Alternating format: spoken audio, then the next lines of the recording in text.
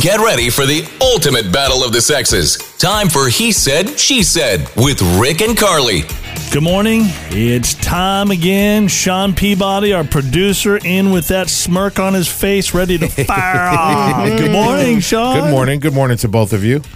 I don't know how to say this. I just got told that I'm like really like I don't know how you say OCD, I guess. Okay, yeah. Because I had a stain on my shirt.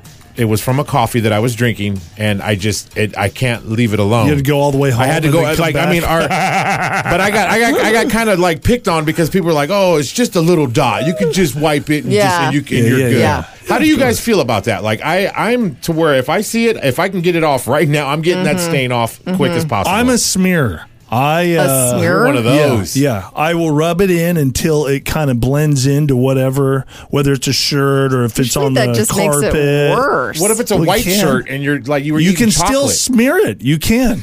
You can. It makes it an off-white shirt at that point. I am more like you are. I don't like any sort of a stain, a little hole. I'm a take your shoes off when you come inside the house kind of girl. Oh, trust me, I know. Nothing drives me crazier than I don't even understand.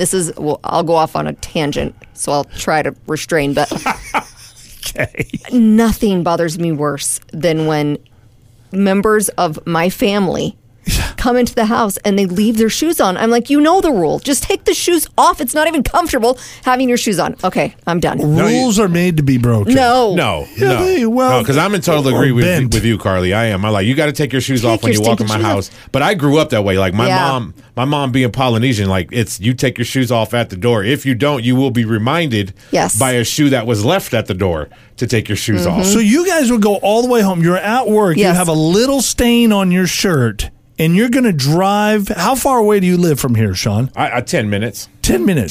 So that's a half hour out of your day. Yeah, if the stain is that bad, yes. I'm going home and I'm changing my shirt. How bad is too bad? Anything. Anything? You're going all the way home for that? Yes, even if I can cover it up with like a coat or whatever, I know it's there, so I feel like disheveled. Just bugs me all day long. Yes. I should take my shirt off and just run around the office with no shirt on. No. I think people would like it, actually. No one would like that. I don't think anyone would like that. He Said, She Said. It's like beauty versus brains, but both belonging to Carly.